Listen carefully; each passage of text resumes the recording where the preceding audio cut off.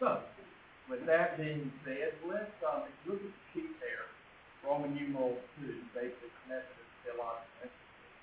We're going to talk about some of those terms to make sure you kind of have a common language with it. I'll be talking, Nick Scandell's another one of our clergy. He's going to talk specifically about entire sanctification because that is somewhat novel to the Methodist Western tradition.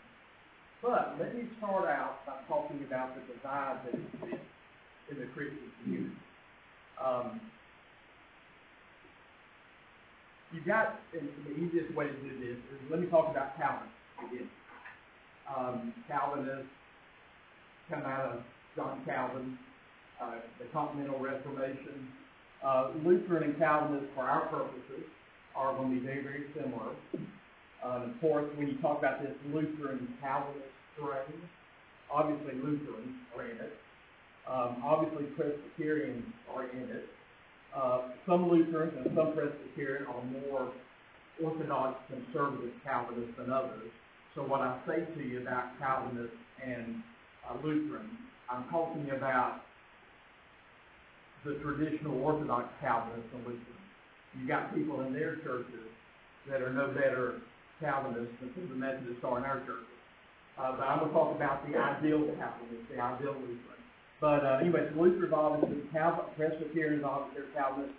Any denomination that uses the word reform, social reform, Presbyterian, any denomination that uses the word reform in it are Calvinists, and some Baptists are Calvinists.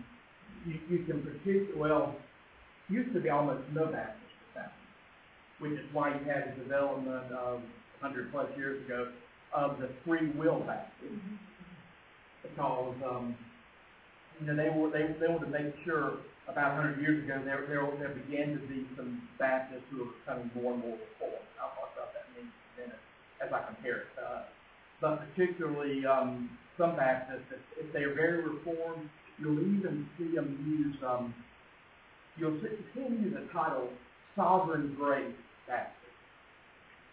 So Baptists, you have to deal with individual Baptists to see how reformed they are. And we'll talk about reform in a minute.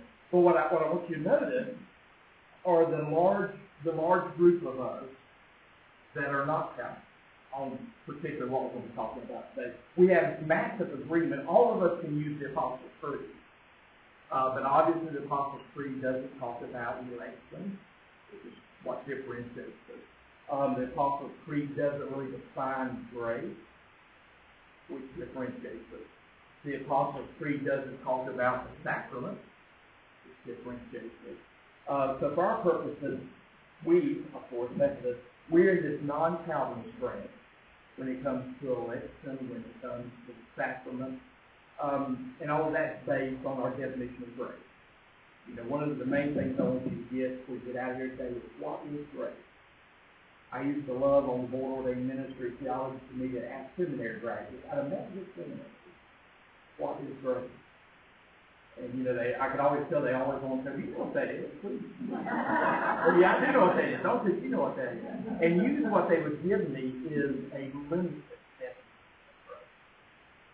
And I suspect the same would happen in this room. A limited, not wrong, but limited definition of grace. But on this topic of grace, and because of the topic of grace, then means of grace, sacrament, election, as we can receive grace, we differ. That's where we differ. Those are not Apostles' Creed simple doctrines, but some of us think it's pretty important. So you notice we're in the major three: Roman Catholic, Eastern Greek Orthodox. That's we were all this till the year 1054. In the year 1054, the Eastern Church broke off. So and then in the 16th century, 1617, the following, Protestants started happening. Anglicanism is in this branch, and that's the Church of England. That's our mother church, Church of England. Now, in the Anglican tradition, particularly in England, there is a Reformed presence there. So, again, you kind of have to pay attention to the particular pastor you have in the church. You have some are more Reformed than others, but they're sort of a mixed denomination. But we are in this non-Calvinist stream regarding grace. And then most all of the holiness Pentecostal churches, almost by nature, have to be non-Calvinist, which that's because of what you're going to learn about entire sanctification. Some of them, though, when the Pentecostal movement started, some of them, most all of them were birthed out of Methodist circles. But there was one, for instance, birthed out of a Calvinist circle, and that was Assembly of God. So sometimes you find a little bit more Calvinism in the Assembly of God than you will in Pentecostal holiness churches. But the main thing I want you to see is, I don't know the percentages. This is probably 85% of world Christianity in this category. This is a small percentage, but sometimes it depends on where you live at. When I was in seminary, I always heard that down south there are more Baptists than there are people. And again, a lot of the Baptists, particularly in the modern era, a lot of the Baptists joyfully jump in this category. Historically, they've been more in this category because where did Baptists come from? Church of England. They popped out of Church of England like we did. So that's why historically they've been here, but they've been making a shift here. So you've got to, like you do your therapist or your medical doctor, you need to choose your Baptist pastor carefully and say which category you're in. If it makes a difference to you, if it makes a difference to you after the day. So with that, let me talk about grace. So this is what John Wesley one time said. We're within a hair's breadth of Calvinism. And we are within a hair's breadth of Calvinism in regards to justification. Justification is how we are saved. Think about, I couldn't do this 30 years ago, but I can do it now. Think about when you hit the button on your computer and you justify your mark. They're all put right. They're put straight. Justification has been our word long before the computer set apart. Justification is when you open your life to Jesus Christ and you allow Jesus Christ to save, redeem you. We know that's by receiving the grace through faith. We receive the work of the cross. We all agree on that, pretty much. We all agree on that, justification, how we do that. We differ on sanctification. These two streams differ on sanctification. Justification is what gets you in the kingdom. That's your new birth experience. That's your being saved. That's your seeing Christ. All the language. Sanctification, though, is the growth that happens. The spiritual growth that happens after justification. Some people get their foot in the door in justification and they grow no more. That's okay. You get to heaven on that. But sanctification is that process or event where you really take the major steps in Christian growth. The way I say it, I think you can remember this. Justification will get you out of hell, but sanctification gets the hell out of you. Because, when you come to Christ, there's no delete button on us. We don't come to Christ and all of a sudden all the baggage, all of the sin, all the weight that so easily encumbers us, quote Hebrews 12, it doesn't just vanish. Paul had to deal with that. He had all these Greek and Roman pagans coming into the church to receive Jesus. But they had to work on that Jewish sexual morality. They had to work on some of that. So justification is what is being put right by God.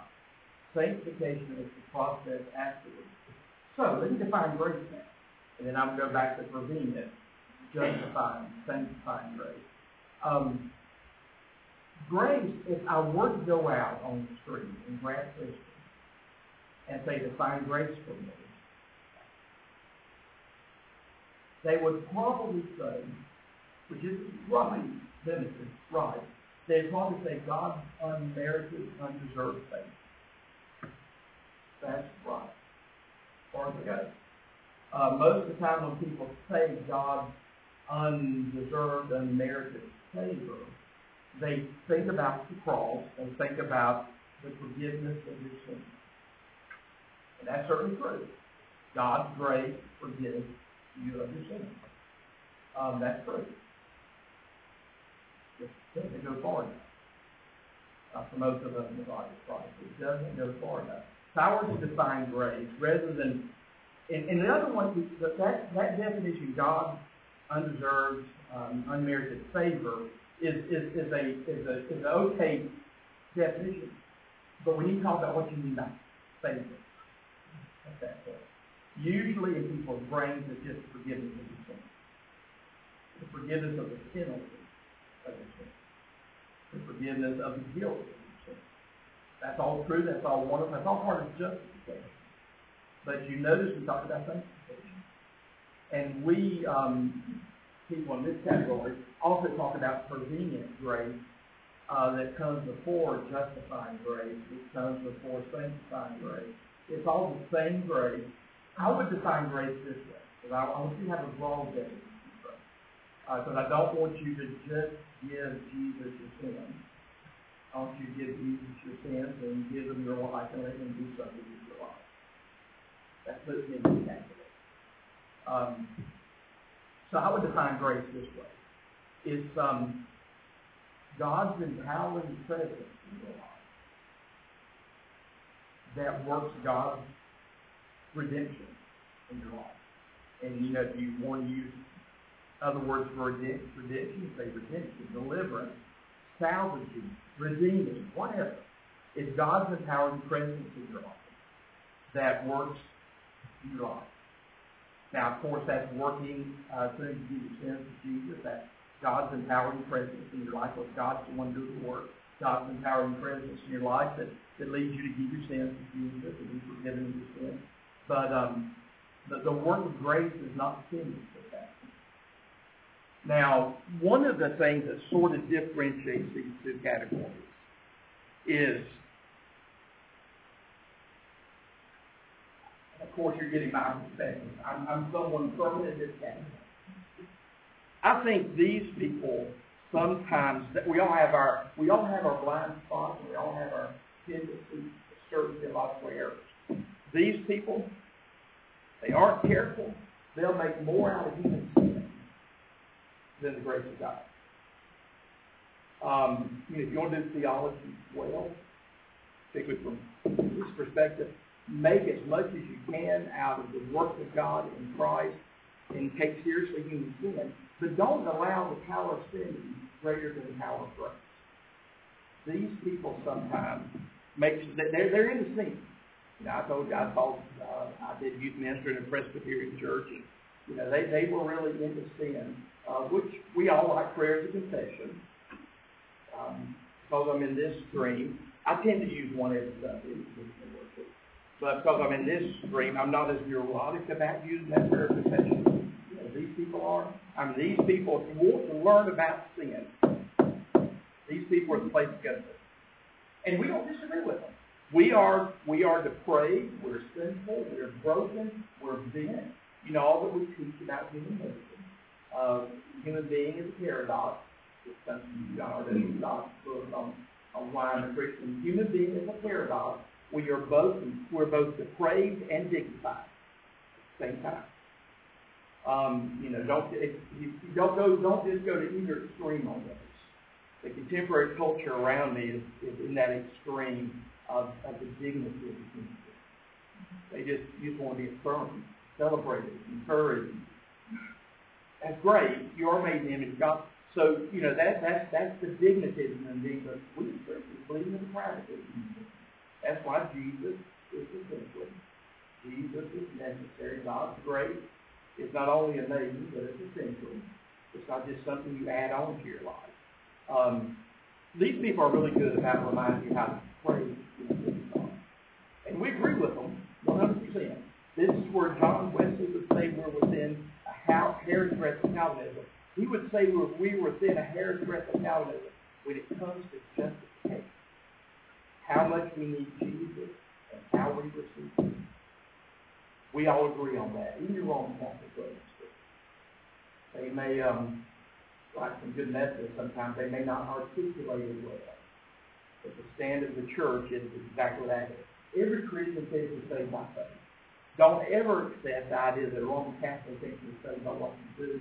Or, even worse, don't ever accept what some people see as think that you believe you're saved by your works. Jews nor Christians of any stripe have ever taught they're saved by works. Abraham was chosen and brought into the family of God long before Moses gave the law. So the chosen comes first. The relationship comes first.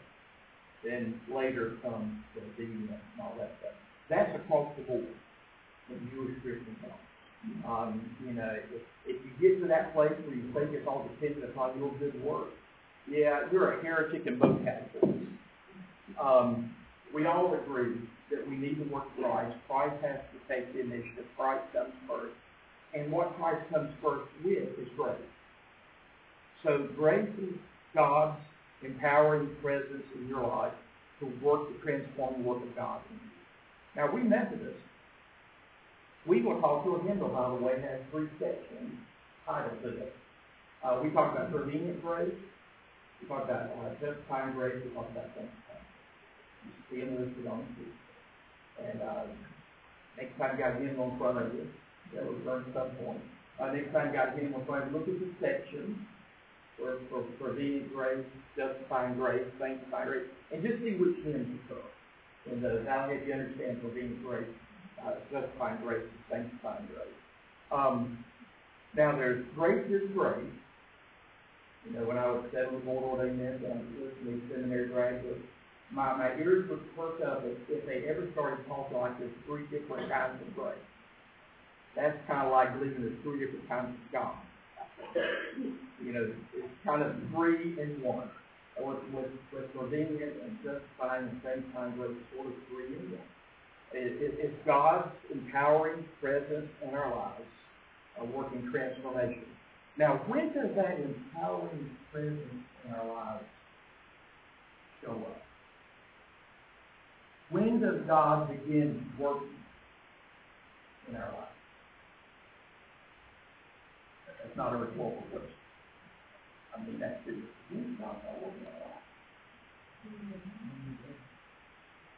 I would even say conception, but yeah, you're close. So we talk about prevenient grace, being the grace of God from conception to salvation. Prevenient grace, we're straddled like,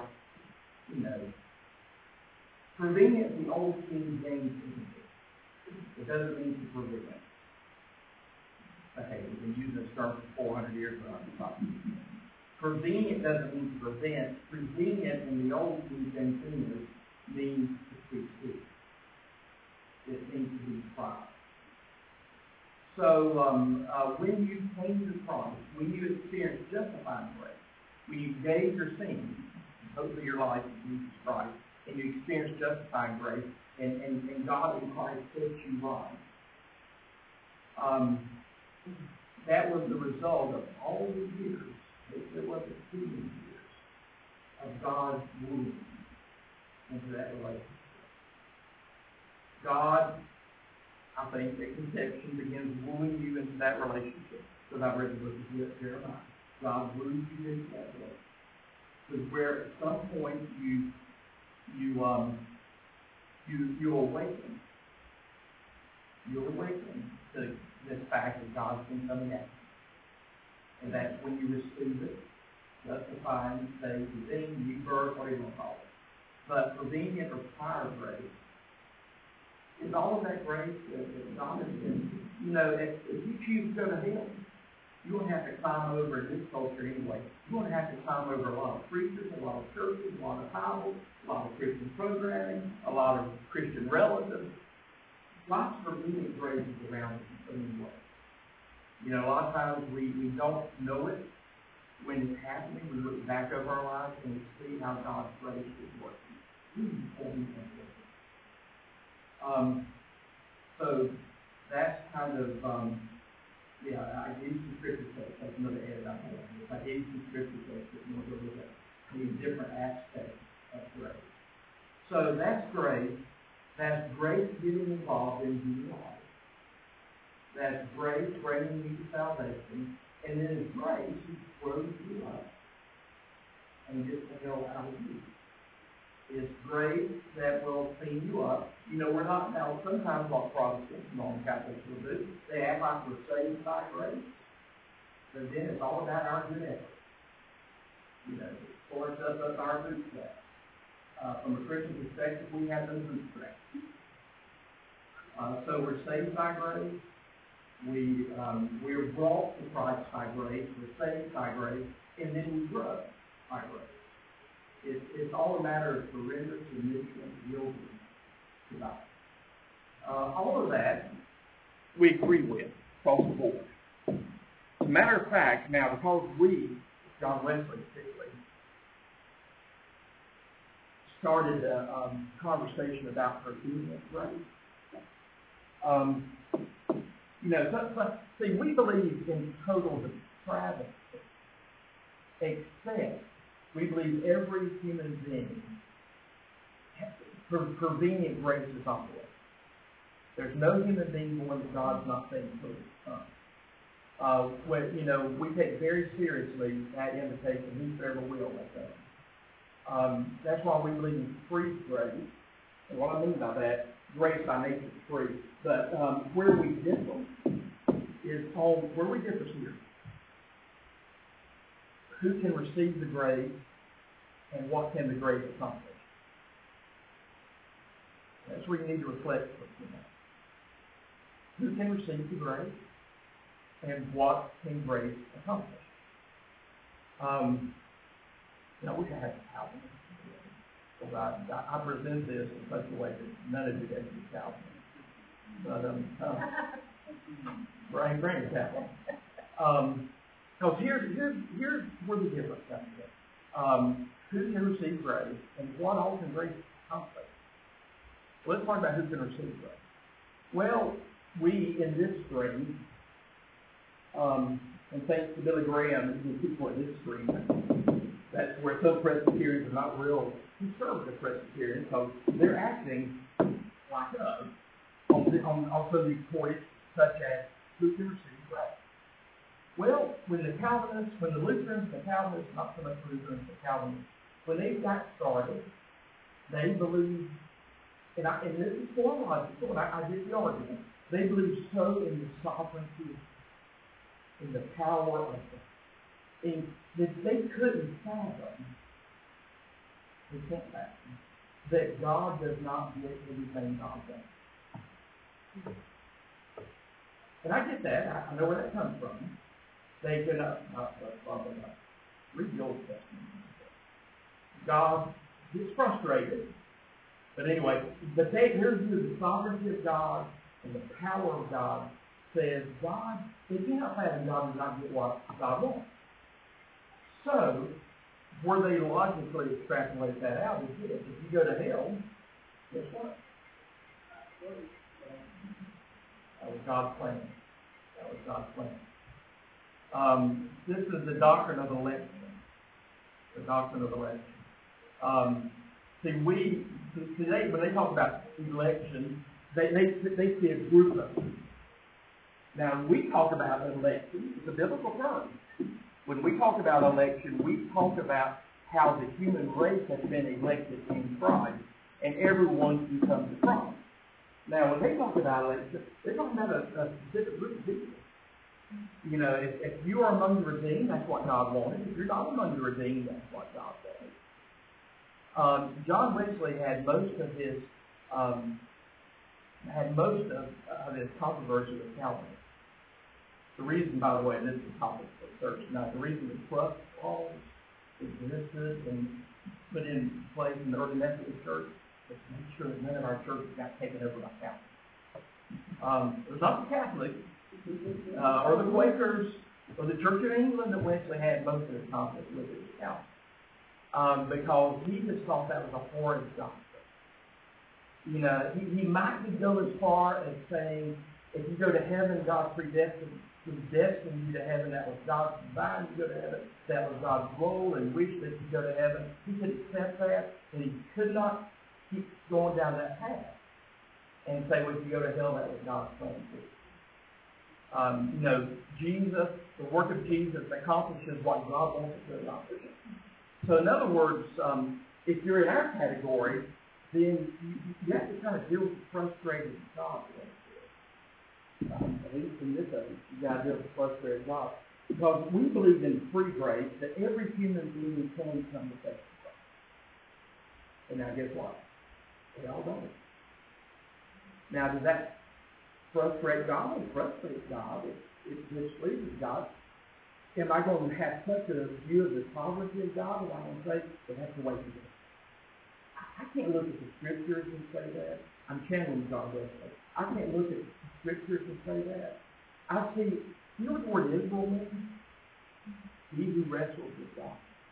What I see in the Scriptures are people and God wrestling.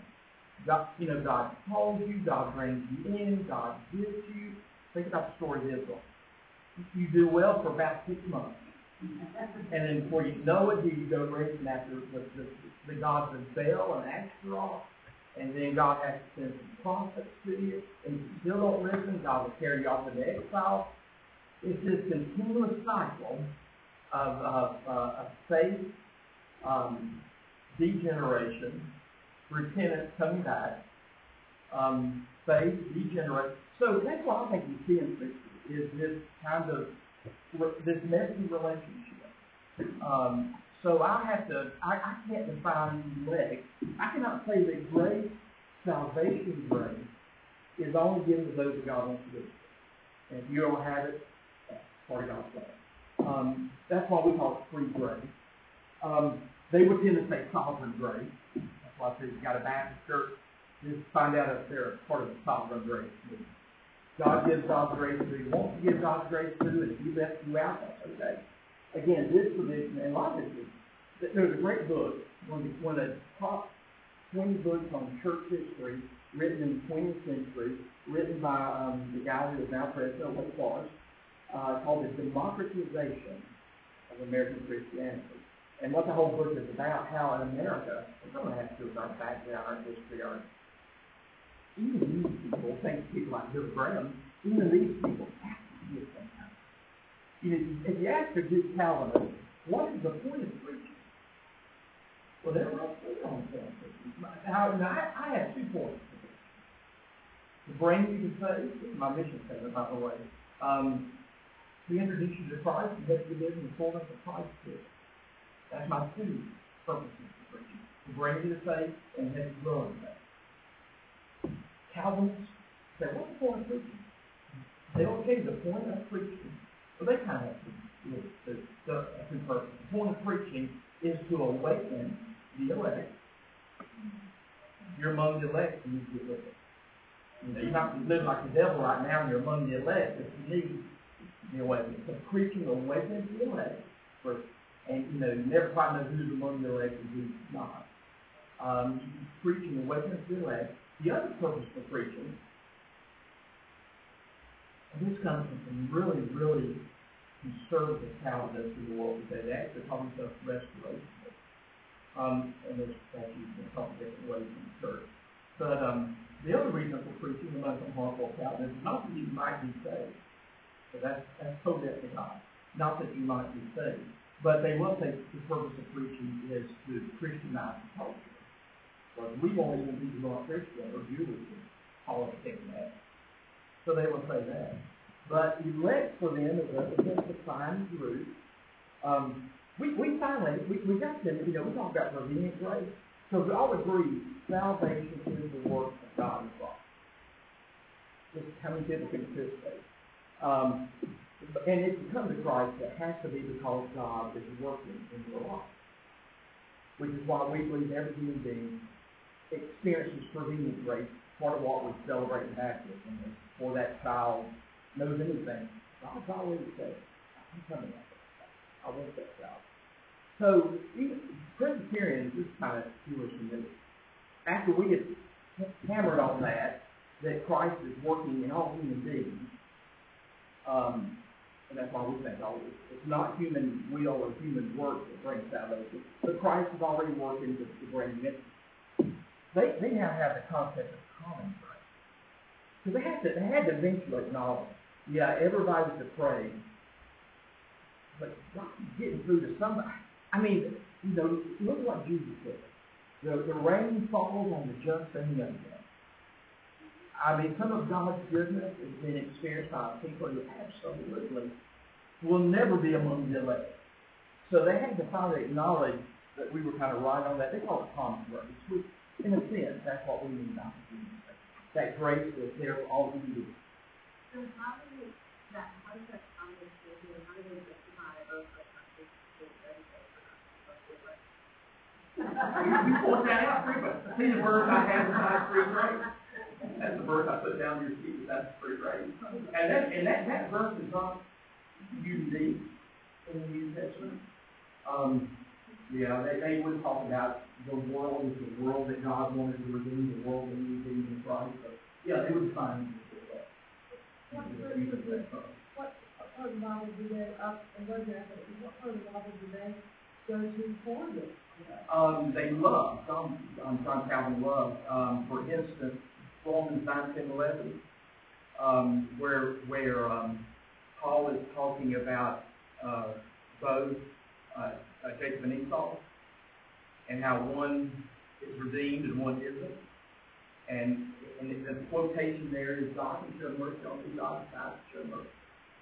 So who are you to tell God, you've got to show mercy on everybody? That's sort of this way. And it makes that kind of language makes these people nervous. So again, we kind of hold, I say it's a matter of emphasis.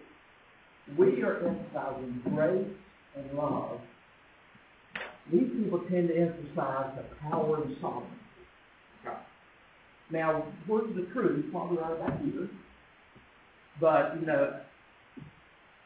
letting gets a little more interesting. But yeah, that's a great point. That's why it's John 3:16. Go ask. It's hard to find these two Calvin because of the democratization of American Christianity. Because of Billy Graham, and we kind of won the spot.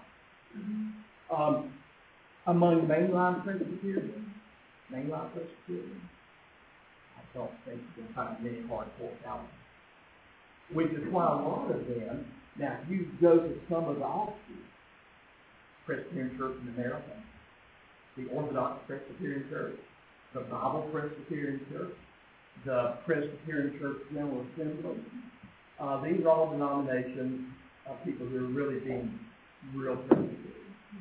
They will look at the mainline church and say, that's why if you leave here today and go talk to somebody who goes to First Pres, this and John Calvin's rolling their brains, they're probably over here, because it's called that, by the way, we call it, please don't watch that. So you get this on a Jeopardy question, on part of it, it's called superlapsarian predestination, which means God, if He predestines, has to predestine both directions. You can't predestine to heaven without. You don't find many in mainline Presbyterians who are traditional superlapsarian predestination. And some of the Calvinists who came after Calvin were more so into that than Calvin was. But if you just take the argument and push it out, that's why where it ended, John Wesley very late. John Wesley very late. Yeah. So this is if you're one of the elect, that's this. Is that also coming from the 144,000 I'm sure they'll probably use that. That's fascinating. Yeah. So what they can't imagine is God not giving what God wants. Yeah. That's why they can't imagine. They can't imagine that because God wants everyone. God's powerful enough to get everything. That's for free will. Well, we sort of differ. That's why the free will Baptists are the Baptists who expressly are not Calvinist Baptists. They believe in free will. So is that why the Baptists are going that direction? They're going on full direction. The sovereign grace Baptists have gotten really both in the last 30 or 40 years. So, I had a sovereign grace Baptist come to me one day after I did a funeral for him. I automatically, because of prevenient grace and the work of Christ, prevenient grace is based on the work of Christ. It's all based on the work of Christ. Because of prevenient grace, if a baby dies, heaven or hell. Yeah. If they're among the elect, had a Sovereign Grace Baptist come to me after I preached the funeral and asked me, how did I know that baby was among the elect? They gave me an hour to talk about the difference. But which is why one reason we baptize babies. I know when I'm baptizing a baby, I'm baptizing a redeemed human being. Now, you don't know that. When I baptize a baby, I know I'm baptizing a redeemed human being. And if that baby dies, they go to heaven, not because they're cute, because they're human beings. They die and go to heaven because of the work of Christ. And baptism identifies that baby with the work of Christ. So, yeah, I mean, that's where all of that, you can imagine how this got John Wesley's blood flowing. But see, because of our history, Roman Catholic, I'm saying, we miss, this is a continental European Reformation. You know, it started with Luther, it started with the Calvinists. We came 200 years later. And by the time we come along, we're like, how do you shut that? They were getting extreme. That's why we're not really in this Lutheran Calvinist branch. We're in, sometimes we call it Arminian. We call it Arminian because Arminius was a Calvinist who told the rest of the Calvinists they were Lutheran. They were getting, they were idolizing logic. Keep in mind too, I like to point out, John Wesley was a scholar and evangelist. What do you think of John Calvin's original training was? He was a lawyer. It's logical, it's black and white, it makes sense that God did what God wants. Oh yeah, we're a little messier than that over here because we look at the Bible and see God's love, and we really believe that grace is free, can be offered to everybody, and everybody, when you talk about the definition of free will, everybody has will that is free to a certain extent to receive God. That makes it free will. But if God is the free will, they have a doctrine of the happy fall. And it makes sense. I mean, we're grateful for the fall, because if we're not for the fall, we have not gone through this Jesus stuff, which is why, in the book of Revelation, our garden we get back at the end of the book is better than the garden we lost, because of the work of Christ. So, I want to get you to the entire thing, okay? So this is where their brains explode. When we see grace, again, the issue becomes in the body of Christ, who can receive grace and what all can grace do? Well, I've talked about who can receive grace. This branch, which is the bulk of it, believes everyone can come to Christ. When they come to Christ, it's because Christ is drawing them. Not because they are brilliant people or we're sinners, but when they come to Christ, it's because Christ is drawing them. So let's talk a second about what can grace do. This is where we do make a brain mistake. And I'll probably make you a brain mistake, which is why I got Kevin Watkins look at this for you.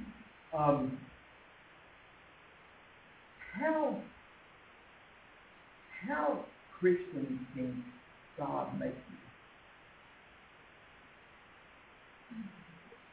How Christians can God make you? We on this side are very optimistic about it.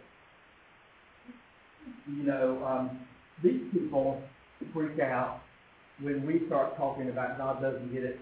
God doesn't get what God wants when everyone's not saved. We freak out on this side when we say to these people, so you came to Christ, and you're going to die just as simple as you were when you came to Christ. You may make a little bit of progress. Very slow, very gradual. You may make a little bit of progress. We say,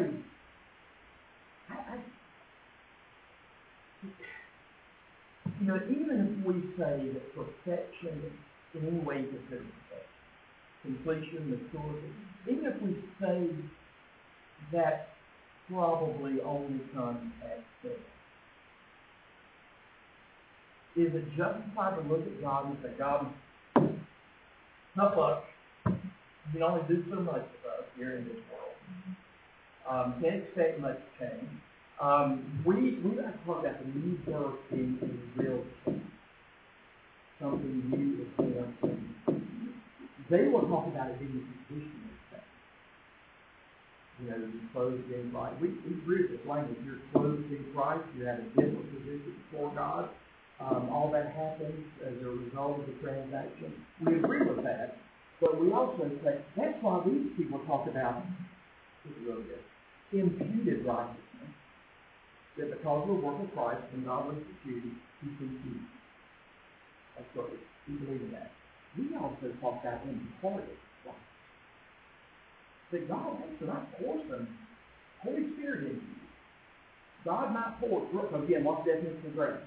God's empowering presence in you, working out God's transforming process. Does that stop the forgiveness of your sin? We don't think so. And that's why we have sacraments, we have means of grace, that's why we talk about fasting and scripture reading and hearing the voice of God. So we think Christ can grow us up quite a bit. My prayer, and it goes back to Robert Murray McKinney, my prayer is, God, I want to be as holy as a redeemed sinner can be. And I'm open as to how holy a redeemed sinner can be. You know, I'm not going to pray, God, I want to be as holy as a redeemed sinner can be. But I know it's a tough job. You can't do much with it. We do have our mother truth in the body of Christ. And again, those are the Roman Catholic laws. That's why grace is not just, and I'm getting ready to turn it over to our sanctification, kind of blow your mind a little bit, but we will help you out with that today and even into tomorrow. But that, I mean, you see where like Roman Catholics are and people over here. We're optimistic about grace. We think that grace is not just something you receive when you gave Jesus your sin, but grace, God's empowering presence.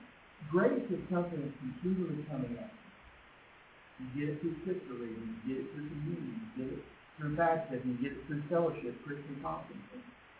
That's why, because we're in this stream, if you're my brain that's slow, say something like, I think we celebrate communion too often. Now, these people can say that. These people cannot. Because if you say maybe we think that, I say, why do you think that? And you say something like, well, it loses its faithfulness when we do it more than 4 times a year. I grew up over here, four times a year on Sunday night, no one was there.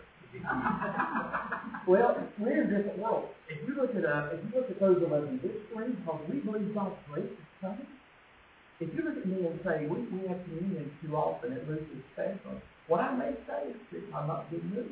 I may say, well, if you read the Bible once a quarter, yearly, that's a pretty special experience in your life.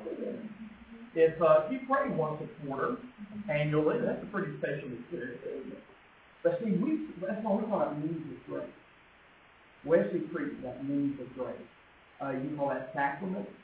You can call it sacrament and beyond. Because sacraments definitely means of grace. Sacraments do something to us. Sacraments don't just help us remember. Sacraments are more than a memory food. Over here, sacraments. If I say, why are you doing this? Well, why are you doing this? It helps us to remember what Jesus did 2,000 years ago. It helps us to be grateful. That's good. That's true as far as it goes. We accept that. But we also say, when you do communion, just like when you read the Bible, just like when you pray, just like when you fast, God is doing something in you and through you. It is a communion that is holy at that moment. It is a fellowship that is holy at that moment. Because grace is not just confined to giving God his sin. Grace continues to come at us. And that thing's fine for us. So the issue becomes, again, these people are limited on who can get grace. These people, I think, limit God on what God can do in human life. We have unlimited grace, and we're pretty optimistic about what that grace can do. And the fact that if God doesn't do it in your life, it's not God's fault, it's not grace's fault.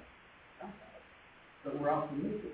So, that's how we Methodists And this here, one of my favorite Catholic authors from the Middle Ages, late Middle Ages, wrote a book entitled The Way of Perfection. So that word perfection is used all over here. That word here, he says, this is where you're going to learn to get as close how these people when you think you are. But over here, we use the word perfection. At least as a path, as a way, as a journey, as a destination. We're going on to perfection. I don't have to be as sinful tomorrow as I was yesterday. Cause of grace. Cause of grace. So that's why we get to what we Methodists from, at least we used to, we can talk about it, entire sanctification. Complete perfection. Or just perfection. Perfect love. So I've asked Nick to kind of share with you about entire sanctification, Kevin Watson's book, and then I'll build on whatever you say. So they are yours. Yes. Yes. About Catholic and not allowing or letting people who are not Catholic to be in their music. Simple answer. I've lived with this for 40 years. No. When I was my Catholic work, and it's still really famous, even though I was in college and figured it out. So there's an all the door to St. Benedict. I don't know about Catholicism, a whole lot of Catholics. And, but I've had two stories. What I always tell people, because there's a little bit of tell a lot about serving music. I always say, thank you, very kind and very grateful. I appreciate that. I'm not going to push you between your conscience and that. And I had one piece come to that in Catholic Church in my church. They ran down me. Oh, Paul, you did have it. Oh, you stood down and sit beside me on the pew and I serve you. And I said, Paul, before I get back to my church, it was the new church on the so you said it. Anyway, so that's the standard of the church is exactly what you say. You receive the sacrament if you're Catholic. You don't, if you're not Catholic, you go up and do this and you receive the blessing. You participate. You pre-confirmation age, pre-first communion age, you're going to receive the blessing, but you don't receive the sacrament. Now, some Catholic churches realize that. Yeah. But here's the way they would explain it. This makes sense. In the Catholic world, they would say Holy Communion, Holy Fellowship, a sign of our union. And they would say, and this has a little bearing on verse 1, they would say that for us to commune together now, we're acting out of line. We're not. We're separated. Because in the Catholic world, they really can't envision, they do better now than they used to, called the Vatican II. They can't envision spiritual unity to any extent without organization. Now, we Protestants can. We can do spiritual unity, and my Catholic friends tell me we have 6,000 denominations. So, yeah, we don't need organizational unity to do spiritual unity. Catholics don't do that. To be united, to be together, means to be together. So they say that for everybody to be together now, it's acting out a lot. Maybe we're just in one. Now, the Protestant, and again, all of that across the board there, some do more open communion than others. You can find that with it. We in Greek Orthodox are the most open. We in Greek Orthodox, of course, Orthodox is the oldest branch of Christianity. We in Greek Orthodox are the two branches that joyfully commune with us. In the Greek Orthodox world, when they baptize a child, they baptize the child by immersion 3 times. They tell these babies know to talk about the older bread. And then after they baptize them, they put Eucharist in it. So we in Greek Orthodox are the oldest branch of the church when we do that. So for my sake, I tell my Catholic friends, yeah, I know what you're saying, we're not united, we're not together. But if we're going to pretend like we don't, maybe I'll get it what we need to do. And they'll say, we really need to finish. When we get there, we'll do it. And I said, well, if we do it, we'll get there. And it's a different, both arguments have no. But that's why even I had this priest that would try to serve me, or told me ahead of time. And most priests would say, you walk up and you stick your hand out and stick your tongue out. They don't give it to you. But I know some priests, if they knew you were not on that one, they're not making not chat with you when you walk up and stick your tongue out. But most priests would just say, like, what they'll say to me is, you know, it's like, look at these mountains. Thousands are there. You can live a walk up there. So yeah, that's exactly the same. Because they say we're not together, we're not in communion. I say, well, we still are. We say free. So, entire sanctification. Listen closely. Because you want to, your gut is okay, it's not a possibility. But then you need to understand what we're talking about. Good morning. I'm Nick Kendall. I'm a retired elder in the company, and I'm attending here at the Memorial.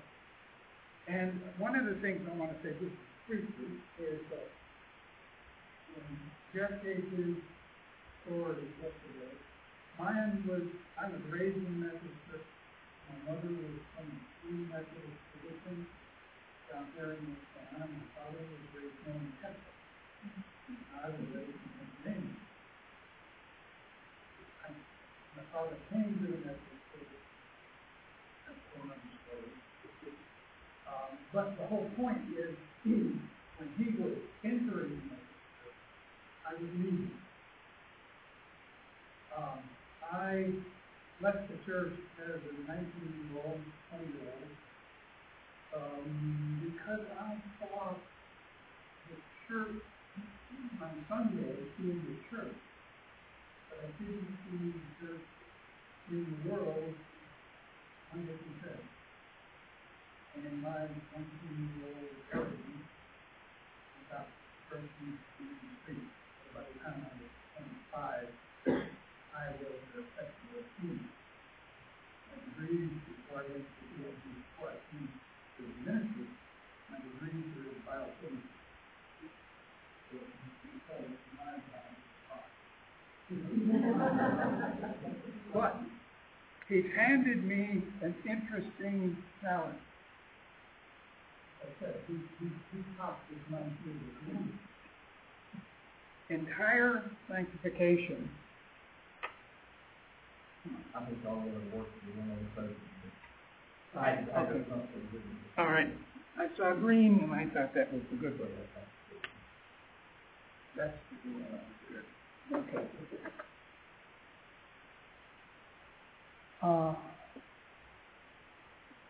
Entire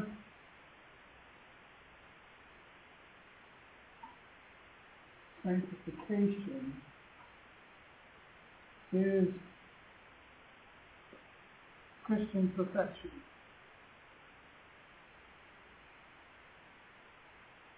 And as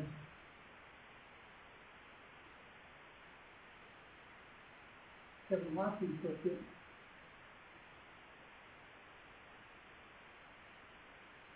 perfect love.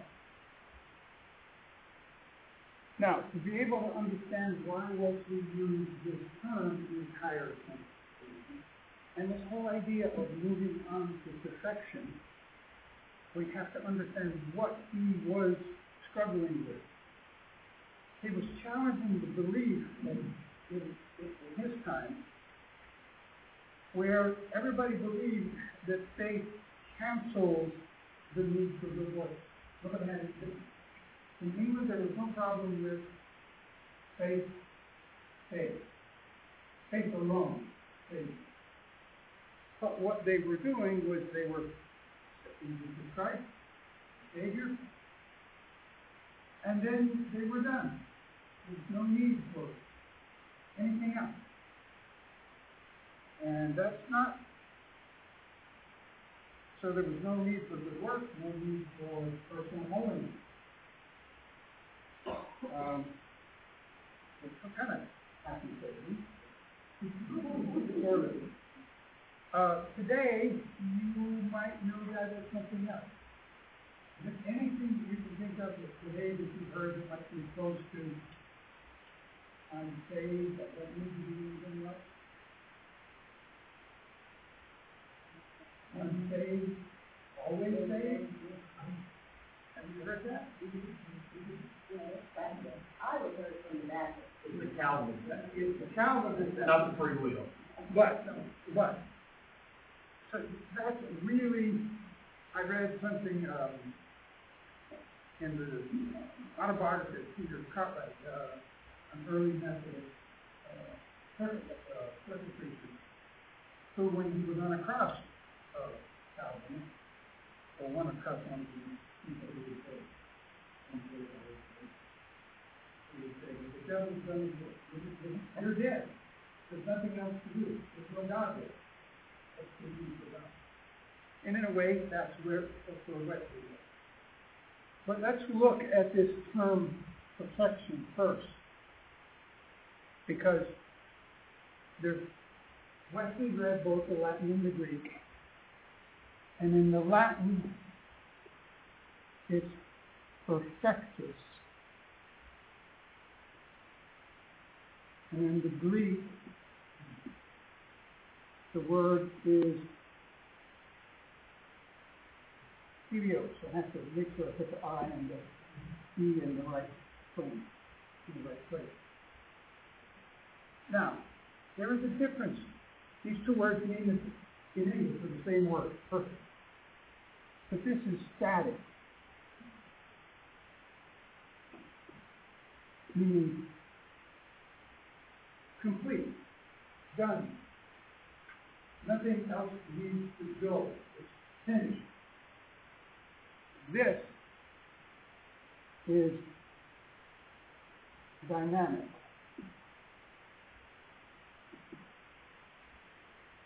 So, an example of a dynamic perfection might be, look at a newborn baby. It's beautiful, little baby, nice, everything. And then you see this same baby 21 years later. Beautiful young woman. You see, perfection is dynamic, it's growing, changes. And this is the term that Wesley used. Now, again, salvation, according to Wesley, based solely on faith. Nothing else. So that, now, what is this faith? It is believing in the atoning blood of Christ, the blood, as we say in the hymn, that washes us clean, and then the unmerited grace of God. Jeff has just talked about convenient grace and sanctifying grace. Convenient grace, justifying grace, sanctifying grace. That point of justification is important. The convenient grace, we're not aware of it until we come to the point of justification. At justification, we know how bad we are. We know how sinful we are. We become aware of the sin. And we know in faith that we are forgiven. Now, it is not a different grace. It's just our view of that grace, where we are. So Wesley says that when we are justified, we become aware of our sin and accept Christ in faith, accept the sacrifice of the atoning blood and of this unmerited grace of God in Christ. Then we are made holy. We're actually, at that point, sanctification started. It's not done, but it's there. It's instantaneous. For instance, you've often heard There are no aqueous foxholes. So imagine being in a foxhole, giving yourself to Christ, accepting that atoning blood, accepting that grace of Christ, and you have become justified. Now, 30 minutes later, a shell drops in the foxhole, and you're dead. But just like the baptized infant, you're sanctified.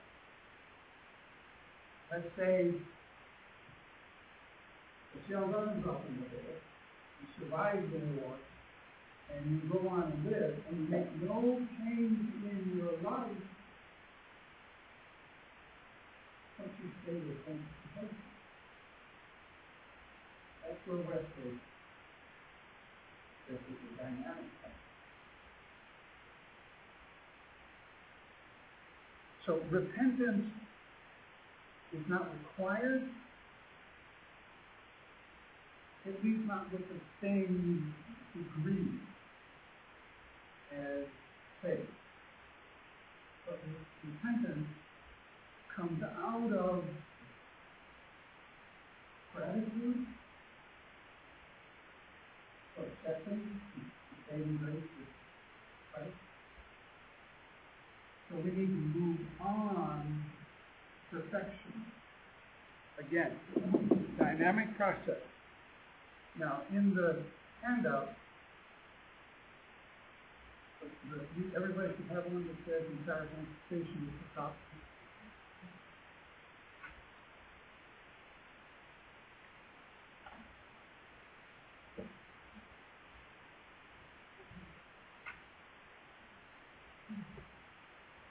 Basically, what it is laid out, and this is pretty much is laid out from Kevin Watson's book.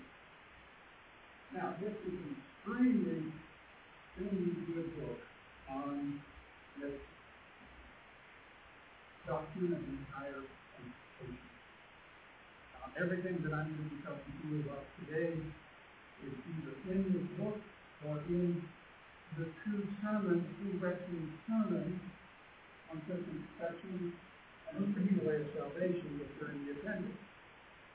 Now, in the appendix, it's written in Wesley's 18th century English, so that's in practice of using 18th century English in their usage, but it's there. See, full salvation, entire sanctification is a full salvation from our sins. From pride, self-will, anger, unbelief, it's love. As according to 1 Thessalonians, rejoicing evermore, praying without ceasing, and everything giving thanks. Now that's it. At the time that we are justified, sanctification occurs. Notice I didn't say entire sanctification, but we're sanctified.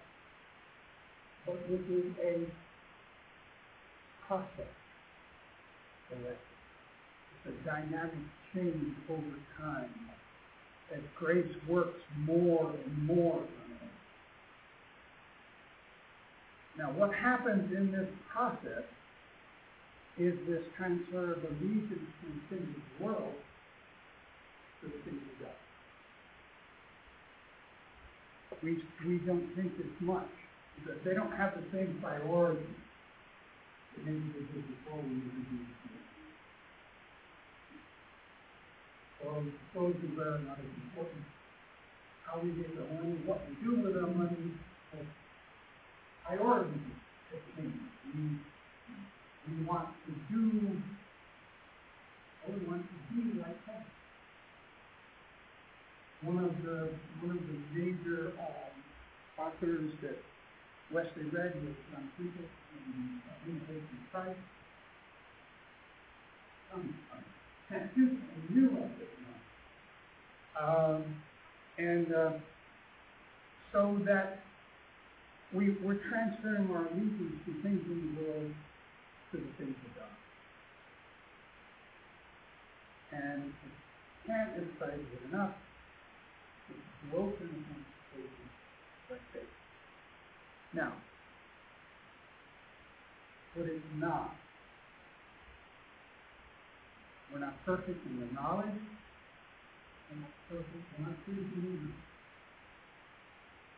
We're going to make mistakes, especially what we own. We try to do this by ourselves. We try to read scripture by ourselves. We try to grow in the faith by ourselves. There's room for error, spaces for a lack of knowledge. We're not free from mistakes. We're not free from infirmity. This is important because that grace is present to everybody, has nothing to do with our physical well-being, social well-being, financial well-being, or even our behavior, psychological well-being. We're broken, and we're still broken. Or we're not. The point is, we are sanctified. We're made holy. We're not free from temptation. Just because you're on a diet doesn't mean that you can't resist looking at that apple pie and thinking twice about it. Or that there's anything that you were tempted by before you accepted Christ as Savior, and then you tempted again. And then there's maybe, because you're sanctified, because you've been saved, there might be even a whole new set of temptations, like, I'm holier than you are.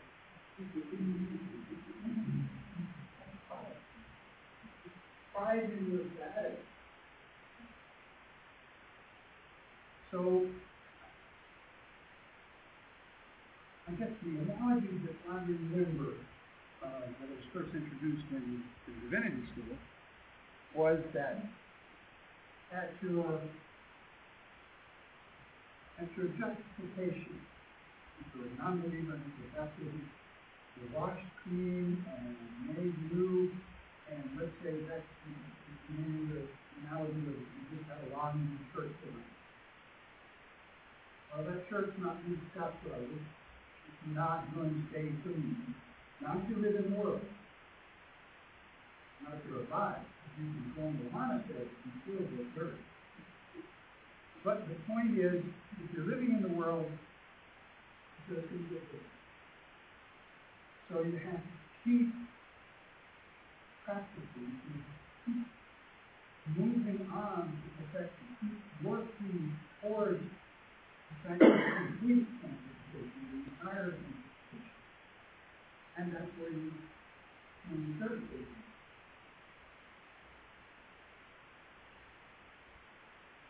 So see, that's why we're not free from yes. Yeah, I have a question. When you're talking about sanctification, you're saying that it's God's work. The changes from the inside out. Right. Is it just the one type of grace that we have some power over ourselves? That we, if I was, like faith without works is dead. Yes. And it's probably maybe not perfection, something that we have the power to not repeat it, or not to, well, I would just say a sin, but I'm going over more like something. That's a sin. Yeah, exactly. And I, make a choice and a decision that I'm not going to do that. Right. But that's not, is that God working in me, or is that me deciding that I want to be a better Christian? Well, that we, as Methodists, believe that's God working in you. It's the Holy Spirit working in you. You have become, because you were justified and sanctified, now you're moving on to this Christian perfection. And that Christian perfection is being like Christ. okay? And as we move towards being like Christ, it's because the Holy Spirit is at work in our life that we now recognize that justice is sin, where prior to justification, we would not have recognized it as sin. But I've often seen that when I do things that are wrong, my joy is. Mm-hmm. And so, and then in this case, I'm terrible. I want to be happy and joyful. And so that's why I'm trying, what are those phrases? What would be, you know, I feel like it's a selfish thing, that I want to be joyful and happy. So I'm trying to I give them a term. Be a good Wesleyan well, and not Calvinist. No. On this list, all of us on this side, we believe in synergism. Without God, you can't. Without you, God won't. Follow me? So when you ask a good Wesleyan, is it me or the Spirit? The answer is yes. We are what's called a conjunctive theology. It's almost always those things. Now, I've got a cousin, son, who is one of those pure Calvinists. And he loves to, we have conversations. He is always posting articles that monarchism, which is, most people have clue what he's talking about, but that's attacking this. Because on this side it's all God. All God. For us, it's always both ends. It's never just us. Like what you said. Yeah, God would deal with that motivation that you want to be happy. But if He continues to sanctify you, you'll begin to do right because it's right. Not because it's, right. But He'll start with where you're at. He will use wherever you're at. But He's not going to leave you there. The point, too, that about synergy is that Paul is referring to the other important skills that came after we find synergism always possible. Wesley was very much a physical theologian. He was not as systematic as Calvin, but he was very biblical. Without God, you can't. That's what it is. Without you, God won't. I mean, He won't. If I want to make the Calvinist cousin translate, I just need to use the word cooperation with God. He's very much doing. It's not 50-50, never 50-50, but there is some synergism going on. We cooperate with grace. We can say no to God. That's what Calvinists can. It says. If you say no, it's part of God's plan. Everything's part of God's plan. We don't have to say everything's part of God's plan. So if you decide to go to hell, that's not part of God's plan. We see this, we take synergism very seriously. That concept of free will, it's not completely free. So, see how you do tomorrow, not sinning at all. But our will is free enough that with grace, we can do remarkable stuff. And see, that brings really to where I was coming in, because you were talking about. We Methodists should not live in a vacuum. If you were struggling with that by yourself, that's where these problems that we, like the ignorance and the temptations and so on, would blind to some things that weren't right, that weren't helping you to grow closer trust. And that's why I have these amplifications. You've already addressed A, B, simply the same. We do it. And that we can backslide. Backsliding is not a Baptist terminology, but in my personal view, I think that backsliding talks about more by baptism than by Methodism. It's really a Methodist problem. Because you can slide back. Now, question, and you lose your sanctification. That's an interesting point. That's the same question as when you use your salvation stuff and you actually. Well, there's a certain things that say. But then if you backslide, how far can you slide back?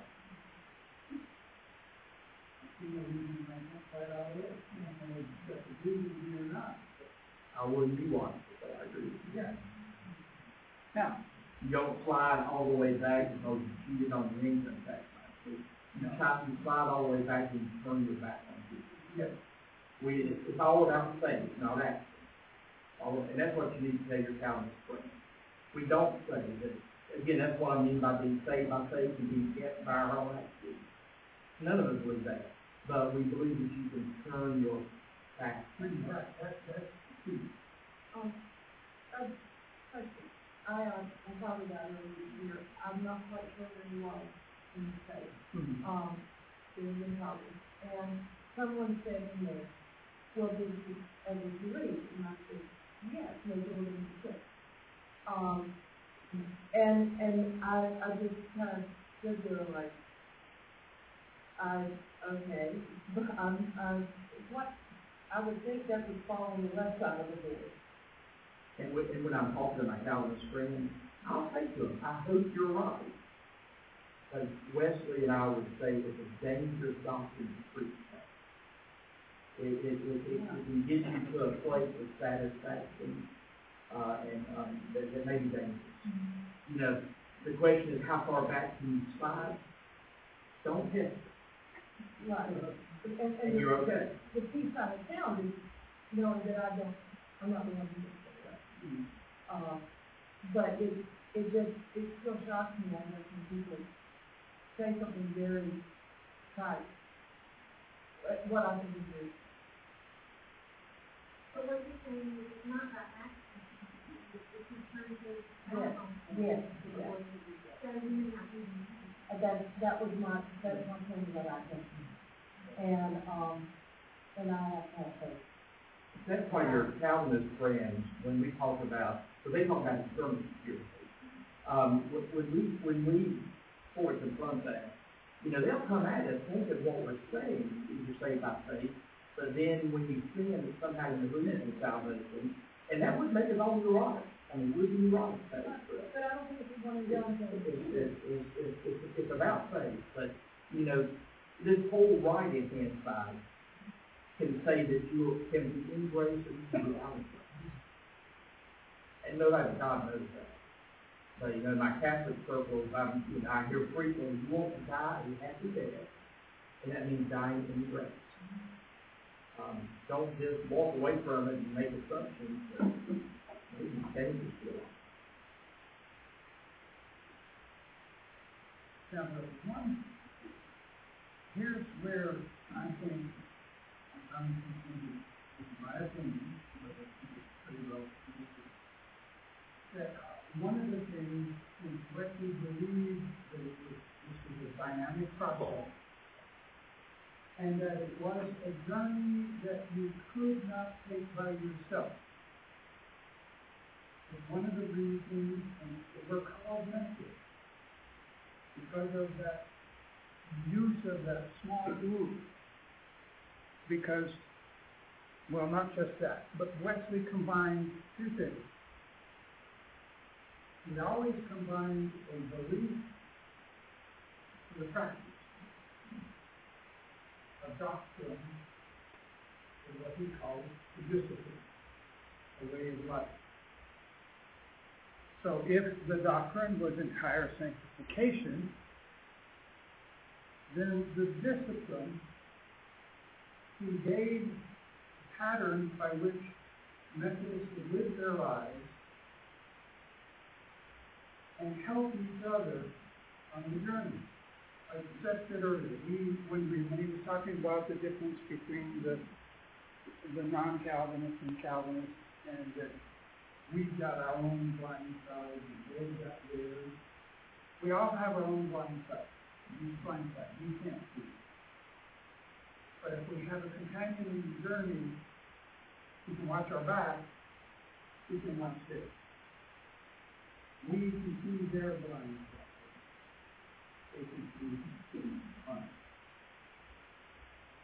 And so Wesley set up the bands and laid out kind of a prescription for how to help each other on the journey. And then he defined how our lives can be divided into works of piety and works of mercy. Today you might have seen those listed as personal covenants and corporate things. But works of piety are the things that help you to grow closer to Christ. They lead you to prayer, community, church, and worship. Those things help you to grow. Works of mercy are the things we do in the public. Feeding the hungry, visiting the sick, visiting the prison, etc. Now, he laid these out pretty specifically. There was a stage in his ministry where if you didn't attend, you weren't in a band, and you didn't participate, you didn't get to come to communion. That didn't last long. But it was in the same time in his life when he would look at his own journal, and at the end of the day, he would grade himself. Did well, or did not well. This was okay, this was bad, this was good.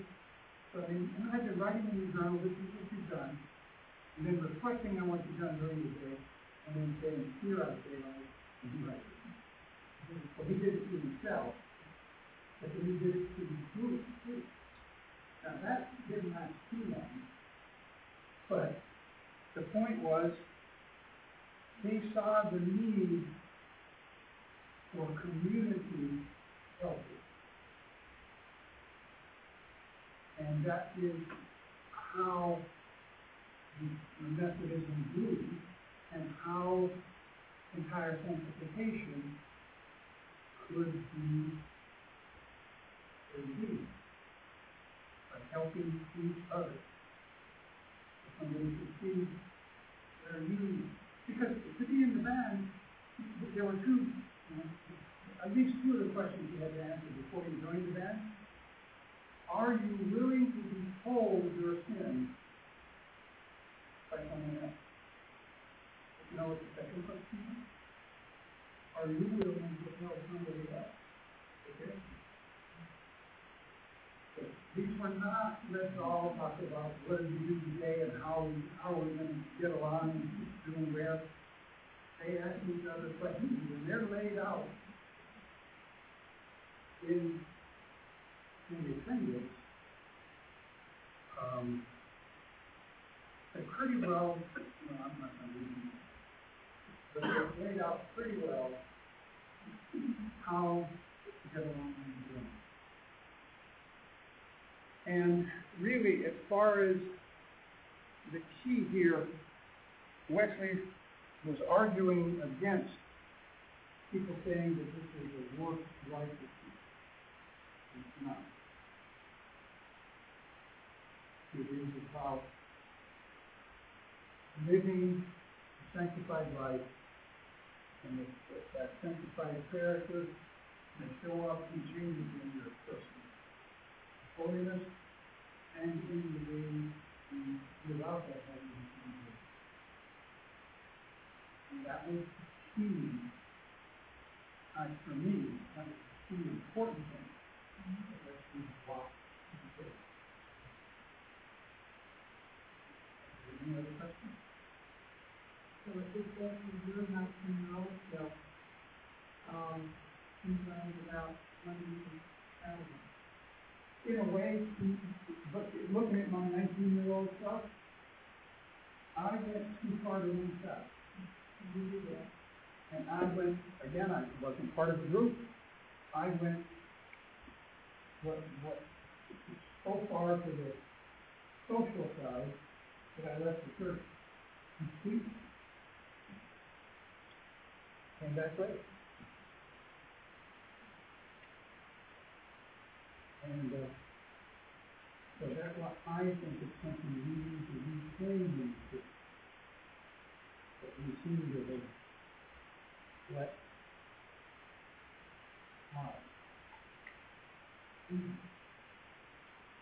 Thanks. I'll leave you with 2 points.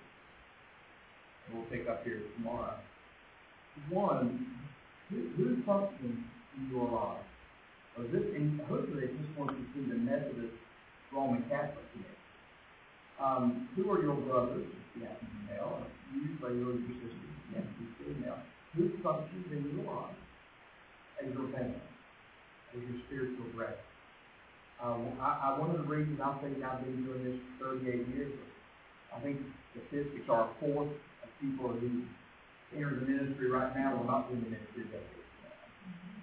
The reason, one of the big things I see is some longevity. Is I've always had a group of brothers that ask me tough questions, ask me to talk about how you feel.